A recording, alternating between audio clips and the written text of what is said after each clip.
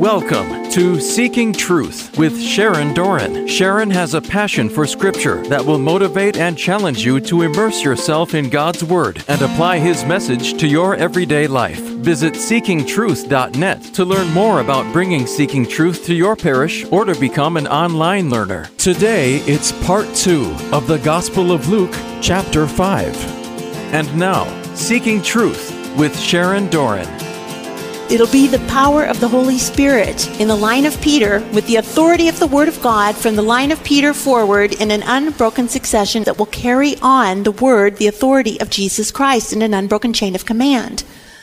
And it will be the Holy Spirit that will enlighten these men for dogma, doctrine, using Scripture. It didn't instantly figure out everything, okay? So when you go to St. Peter's and you see the chair of Peter, it's not him and a fishing pole and a fish.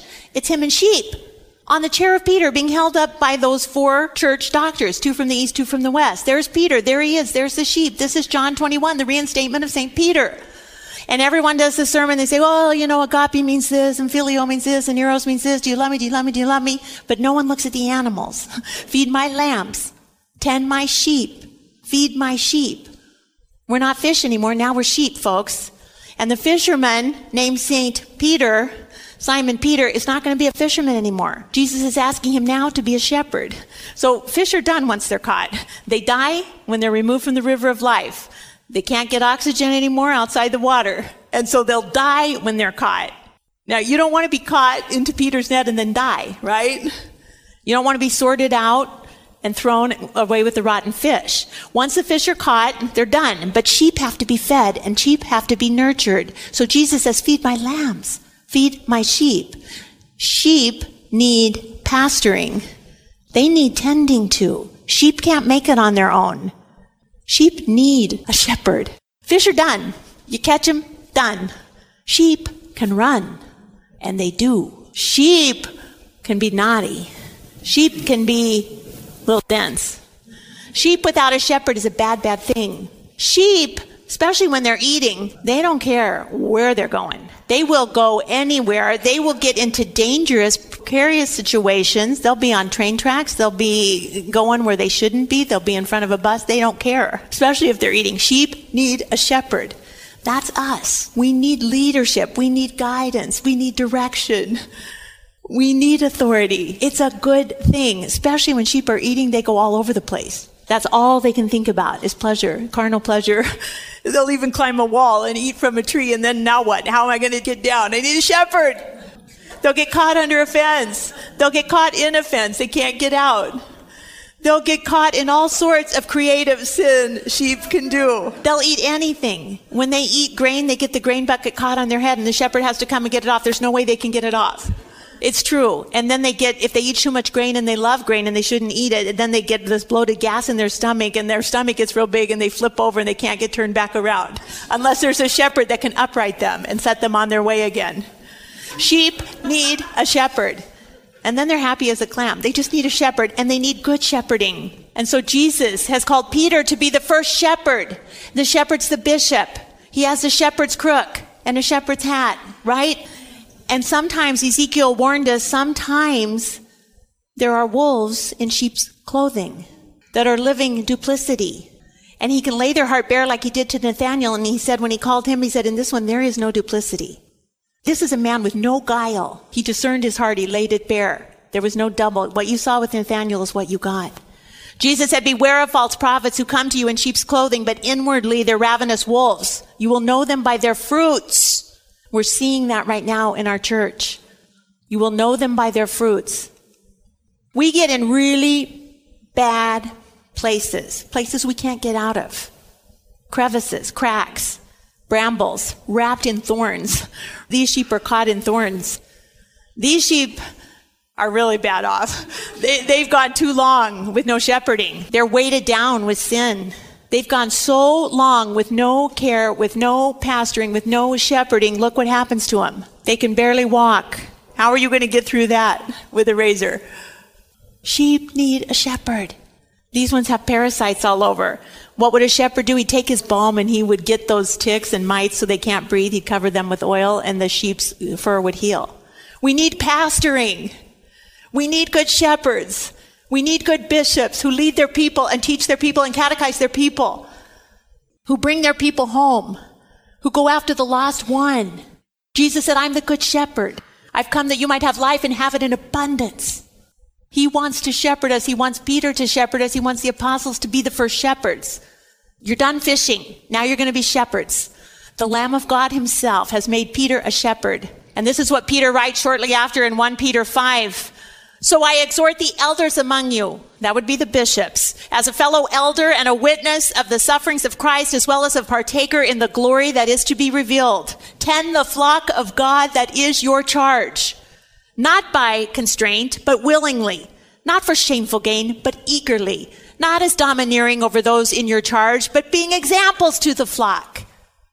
That's what the shepherd is called to do, to be an example to the flock, willingly. Good shepherds. Isolated sheep are in great danger, because what's happening in the church now with the sexual abuse crisis is a lot of people are leaving. I'm not going to be in a church like that anymore. So they're getting isolated. They're leaving the flock, and that puts them in great danger. Really puts them in harm's way. Peter, right after that, said, be sober and watchful. Your adversary, the devil, prowls like a roaring lion seeking for someone to devour. If a sheep gets alone, if you get isolated, if you leave the flock, you're in great danger of predators, evil spirits that prowl the world seeking the ruin of souls. They're ready to eat and pick off someone isolated from the flock. Satan loves that when people leave the church. There is safety in numbers. The sheep know that. They try to stay tight in a flock, especially when danger's around. Stay with the flock. Stay with the flock. That's what we tell our kids and our grandkids. Stay with the flock. Stay with the fold. Stay in safety. Follow the good shepherd, the bishop. Sheep like to follow. Just as in the parable of sorting fish, Jesus gives a parable of sorting sheep. In Matthew 25, the parable of sorting sheep and goats. Which one do you want to be? Stay with the sheep. Stay with the flock. When the Son of Man comes in his glory and all the angels with him, he will sit on his glorious throne. And before him will be gathered all the nations, and he will separate them one from another as a shepherd separates the sheep from the goats. You think the sheep were naughty. The goats are really naughty. They'll eat like tin cans, you know. He will place the sheep at his right, but the goats on the left. The goats are going to eternal punishment. The sheep are going to eternal life. Stay with the sheep.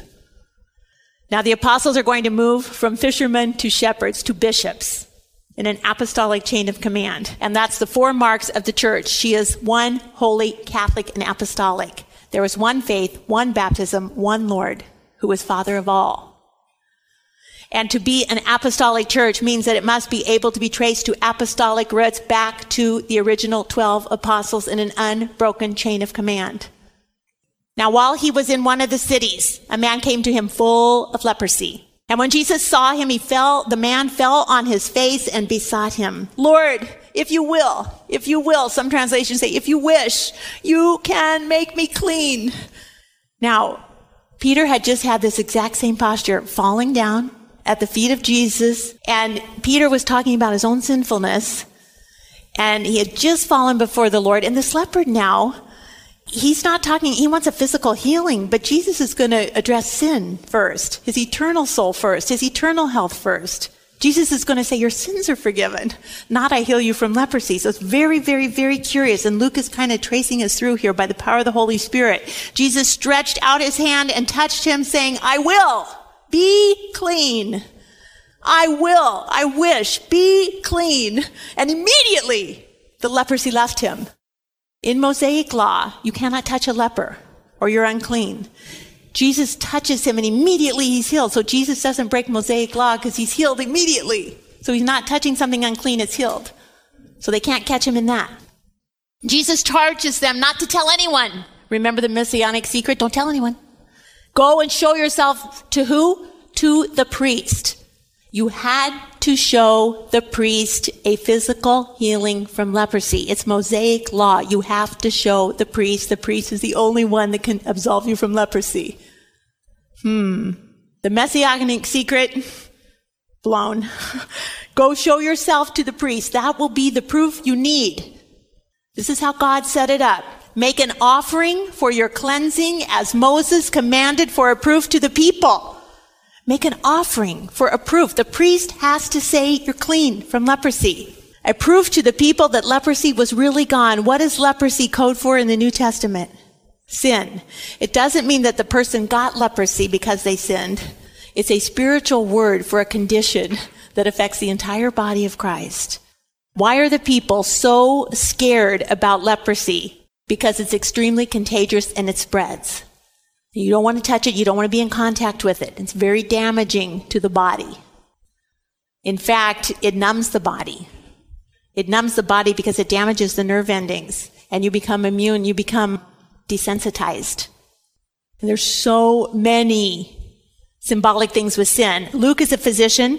He knows how contagious the disease of leprosy is. Jesus is the divine physician. He'd rather treat the sin before the physical leprosy because he knows the eternal soul is more important than the physical body, because the eternal soul is going to last forever. You're going to get a glorified body either way. He wants to address the sin first. Lepers had to live outside of town, which means they are out of covenant. They can't do the 631 Mishnah laws of the Jewish faith because they are not clean. They can't be in covenant. They're out of covenant. They have to live out of town. It says in Leviticus 13, the leper who has the disease shall wear torn clothes, let their hair on their head hang loose, cover his upper lip, and cry, unclean! Unclean! If anyone's coming near him, he has to yell out unclean. He shall remain unclean as long as he has the disease. He is unclean. He shall dwell alone in the habitation outside the camp. He's living out of community in isolation, like those sheep. Not only physically unclean, but spiritually unclean, because he can't be in covenant. He can't be under Jewish law. He's unclean. He's out of community. He's out of covenant. He can't do the 631 Mishnah laws. They have to shout out unclean, unclean, unclean, unclean. If all of us would shout out unclean every time we did a sin, it would be a very loud, loud, loud, loud, noisy world.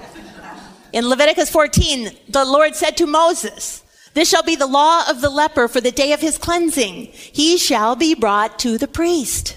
And the priest shall go out of the camp, and the priest shall make an examination. Sounds like an examination of conscience.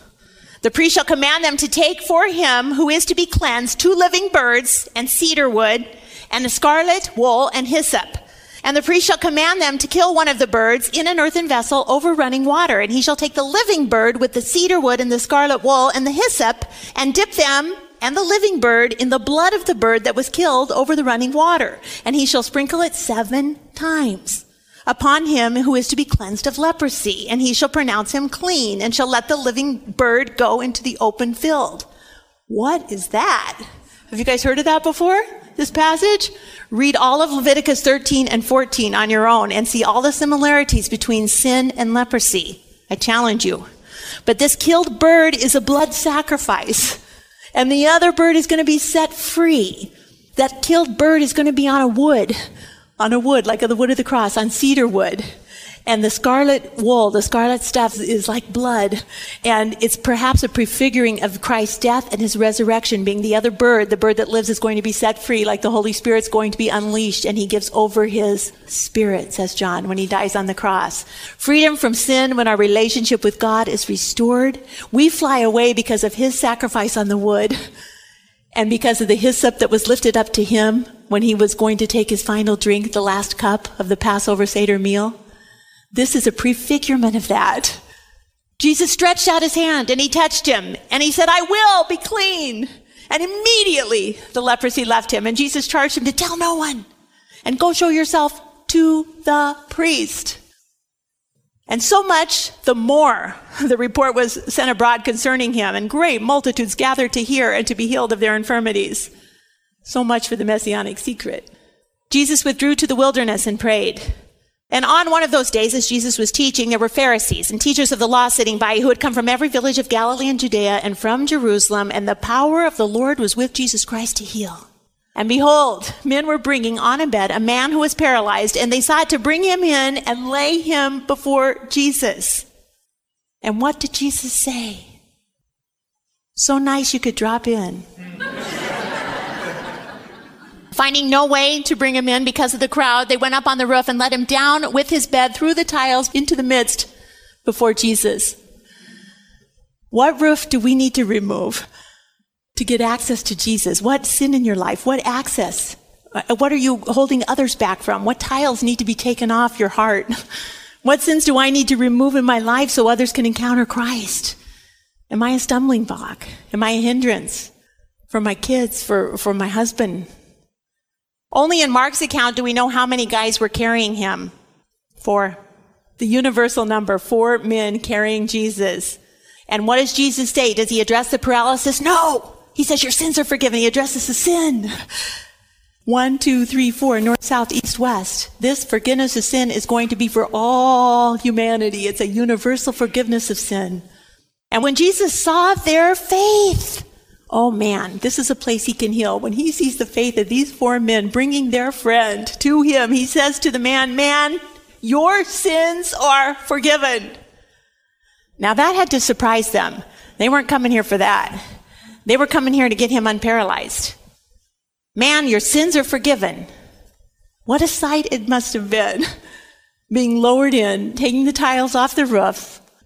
And when he saw their faith, he said, man, your sins are forgiven. And the scribes and the Pharisees began to question this, saying, who is this that speaks blasphemy? This is what Jesus Christ will be crucified for. Only God can forgive sins. And he's saying, your sins are forgiven. He's calling himself God. Crucify him. Stone him. Who can forgive sins but God only? When Jesus perceived their questioning, because Jesus can read hearts, he answered them, why do you question in your hearts? Which is easier to say, your sins are forgiven, or say, rise and walk? But that you may know that the Son of Man has authority on earth to forgive sin. He said to the paralyzed man, I say to you, rise, take up your bed and go home. And immediately he rose before them. He took up that mat that he was laying on. He went home glorifying God. Wow. And amazement seized them all. They were amazed and they glorified God and they were filled with awe, saying, we have seen really strange things today. I'm coming back tomorrow. I want a front row seat. This is awesome. We have seen really strange things today. This is amazing. This is marvelous things. This is miraculous things. What is going on? Who is this man? Is he Messiah? Is he the anointed one? Is he the Christ? The one we've waited for. And then Jesus went out from this scene, out of this house with the roof missing, and he saw a tax collector, a publican. They worked for Rome. The Jewish people had to pay tax to the temple. They had to pay tax to Rome. They had to pay tax. They were being taxed to death. It was a tax collector named Levi. His other name we know him by is Matthew. He was sitting at his tax booth at the tax office, and Jesus said to him, follow me. Now right after this scene, follow me. 2 words, follow me. Matthew is sitting there. This is his life. This is what he's stuck in. He probably takes a little cut off the top. You know, he's living in a pretty good house. He's got it pretty good. He's in with Rome. He's in with Herod. Follow me. This is his out. There's a line drawn in the sand. This could be his out. He's got a decision to make. Should I stay or should I go now? He's going to go. He's going to go. This is his chance. Follow me. And he left everything. And he rose and he followed him. The magnetic charism of this authoritative Jesus Christ, Master, Healer, Lord, is really strong. He comes out of that house, he sees Matthew, follow me, and he goes. Leaves it all behind. Caravaggio has a great painting of it. There's a play on the light. Jesus comes in, the light has come into the dark room of the tax collectors, counting their money, counting their cheating. Matthew says, him? Me? Me? Huh? Matthew's the one with his finger. Me? Me? Yes, you, follow me. And Levi made him a great feast in his house. And there was a large company of tax collectors and others sitting at the table with him. And the Pharisees and the scribes murmured against his disciples, saying, why do you eat and drink with tax collectors, publicans, and sinners? And Jesus answered them, those who are well have no need of a physician, but those who are sick do. I have not come to call the righteous, but sinners to repentance. Luke, the physician, sees Jesus as the divine physician, the divine healer of body, mind, and soul. Soul first in these scenes. Forgiveness of sin first. Who, me? Yes, you. And he becomes one of the 4 living creatures, one of the 4 evangelists whose gospel is living and active. Inspired by the Holy Spirit, St. Matthew, Levi, the publican, sinful tax collector, becomes one of the 4 gospel writers of Jesus Christ in a living word. Last thing, the wineskins. I never understood it until this passage tonight. The old and the new. What does he mean? It's in every synoptic gospels. These new wine and old wineskins, what is this all about? We put new wine in barrels today. We age it in barrels. If you've taken a tour of Napa Valley, you see the barrels of aging wine. But in biblical times, the new wine was put into animal skins, where it would sit and ferment over time, weeks and months. The skins of the slaughtered lambs, because there were many and they didn't waste any part, they were good recyclers. The slaughtered lambs would be cleaned up and made in the skin into a fresh, flexible skin type bag. Beginning at the tail section of the skin, they would fold it together and start to stitch the outline of the animal together. They would sew the tail section first, then the back legs, moving to the stomach area, then sew the front legs together until they had the neck area where the head of the lamb once was. They would leave that open. That was the place where you filled it and emptied it. The opening of the neck would be for filling and emptying. Okay, after using the skin of the lamb to make the container, then they would pull it through. So you who are seamstresses know you pull it through, turn it inside out, and you've got a good seam. Yes, they're shaking their hand, the women who know how to quilt and stuff. So they make these lambskins, these fresh new lambskins to hold wine. The fresh new skin was very flexible, it was supple, it was soft, it would move, it had movement, and the new wine was made out of grapes and yeast and sugar and water, because the water was inferior and a lot of people would get disease from water. They always had wine, and they didn't mix wine with water. So they always had to make wine. So after processing these ingredients, the new wine would be placed in this new flexible wineskin. And the opening section would be stitched tightly shut. And that wine needs to be closed and hung in the bag for fermentation process. It needs to be left and sit in this wineskin. So it would be hung up, and the wineskin with the new wine could be hung while they wait for it to ferment. And this was very significant. And as the wine was fermenting, it would expand and contract several times because there's gases in the fermentation process with sugar and yeast, and you know how it'll get bigger, then smaller, then bigger, then smaller. So this wine had to have, this wine bag, this wineskin had to have flex to it. It was essential that the new wine be put in a new wineskin. The aging wine needed to have a fresh, expandable wineskin to process the whole fermentation. Now, the old wineskins, when they were done, became very hard and very brittle. Think of an old baseball glove, that you find in the garage. After the wine was used up from a wineskin, the sun, the heat, the elements would cause it to be dried out and brittle. And if anyone tried to put new wine into an old, hard lambskin, when fermentation began, it would burst the container and the new wine would be spilled out. So you have the old wineskin and the new wineskin and the new wine. You have the old covenant and the new covenant that Jesus was bringing. A new covenant. The old was law, the new is the Holy Spirit. And it's not that the old was bad. The old was very good, and the old did its job and served its purpose for a time such as that. But Jesus had come. He has come to bring a new covenant, and no one puts new wine into old wineskins. If he does, the new wine will burst the skins and it'll be spilled and the skins will be destroyed. But the new wine must be put into fresh wineskins. And no one after drinking the old wine desires the new, for he says the old is good. The Jews didn't want to change. The old is fine. The old ways of doing things, the old covenant, the old Mosaic law, we're all good with that. We're all fine with that. Jesus is going to change everything. He's bringing a new covenant, a new wine. The new covenant, like the new wine, is going to be living and expanding. It's going to take time for us to figure out this new covenant. It's expanding. It's growing. It's by the power of the Holy Spirit. When the Holy Spirit comes on them and enlightens their mind, they're going to understand everything. I can see St. Paul, that 3 years he's in Damascus, he's poring over the Old Testament scriptures, making all the connection to the new. By the Holy Spirit, his mind is exploding as he makes the connections with Jesus as the new hermeneutical key to view the Old Testament. Do you see how the New Testament, the new covenant, had to be figured out by the power of the Holy Spirit that fell on those 120 in the upper room in Acts 2? The Holy Spirit just empowered them. And it was new wine of the Holy Spirit that induced a divine sober intoxication.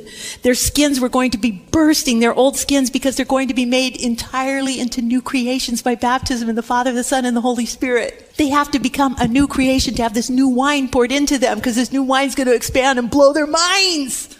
It's the Holy Spirit. 3,000 step in the water that day for baptism because the Holy Spirit has fallen on them and they're ready to explode. They need a new skin. They need a new garment of salvation. It's the garment of baptism. It says in Acts, we hear them telling in our own tongue the mighty works of God. And all were amazed and perplexed, and they were saying to others, what does this mean? Others were mocking and said, oh, they're filled with new wine. Oh, you better believe they are. They are filled with new wine. They are inebriated with the Holy Spirit. The new wine in a new wineskin. They're a new creation. They've been put the new garment of salvation, baptism. You are a new man in Christ. You're a new woman in Christ. Be filled with the Holy Spirit. Be filled with the new wine, and you won't burst other than bursting with excitement to tell the next person. For these men are not drunk, as you suppose, since it's only the third hour of the day. It's 9 a.m. They're not drunk with alcohol. They're drunk with the sober intoxication of the Holy Spirit of the living God, and they're in new wineskin. But this is what was spoken by the prophet Joel, that in the last days it shall be that God declares that I will pour out my Spirit upon all flesh. It shall be that whoever calls on the name of the Lord shall be saved. There'll be a new creation. And Joel says in that day the mountains will drip new wine. When Messiah comes, the mountains will drip new wine. This is new covenant Eucharistic wine that will never run out like a Cana. The old purification water in the old 6 jars turns into 7 perfection, brand new wine that's flowing and flowing and flowing and will never run out. And you can have it every Sunday at Mass. It will never run out. It's new wine. It's the Holy Spirit. In your new wineskin, your new creation as a beloved son or a beloved daughter of God. Don't pour this new wine into an old wineskin. It's going to burst. You're a new creation in Christ. He says, behold, I make all things new again. Pour it into a new creation, a new wineskin where it can be living and active and ferment and expand. And as good wine, a good vintage improves with age. May this wine of the Holy Spirit ferment to make us holier and holier and holier as we grow closer and closer to Him and as we age. Right? Let's pray. Lord Jesus, we thank you and praise you for this new wine, this Holy Spirit that you want to fill us with. Thank you for our baptism, our confirmation that you've made us a new creation in you and you want to fill us with this new wine flowing, dripping from the mountains. Please help us live by the Spirit and not by the flesh. Let us be a new creation of the living God filled with new wine. And may we expand and may we burst only with joy to tell others about you. Amen. You just heard the conclusion of the Gospel of Luke, chapter 5, on Seeking Truth with Sharon Doran. To learn more about Seeking Truth Bible studies, visit seekingtruth.net. Tune in next time for more Seeking Truth with Sharon Doran.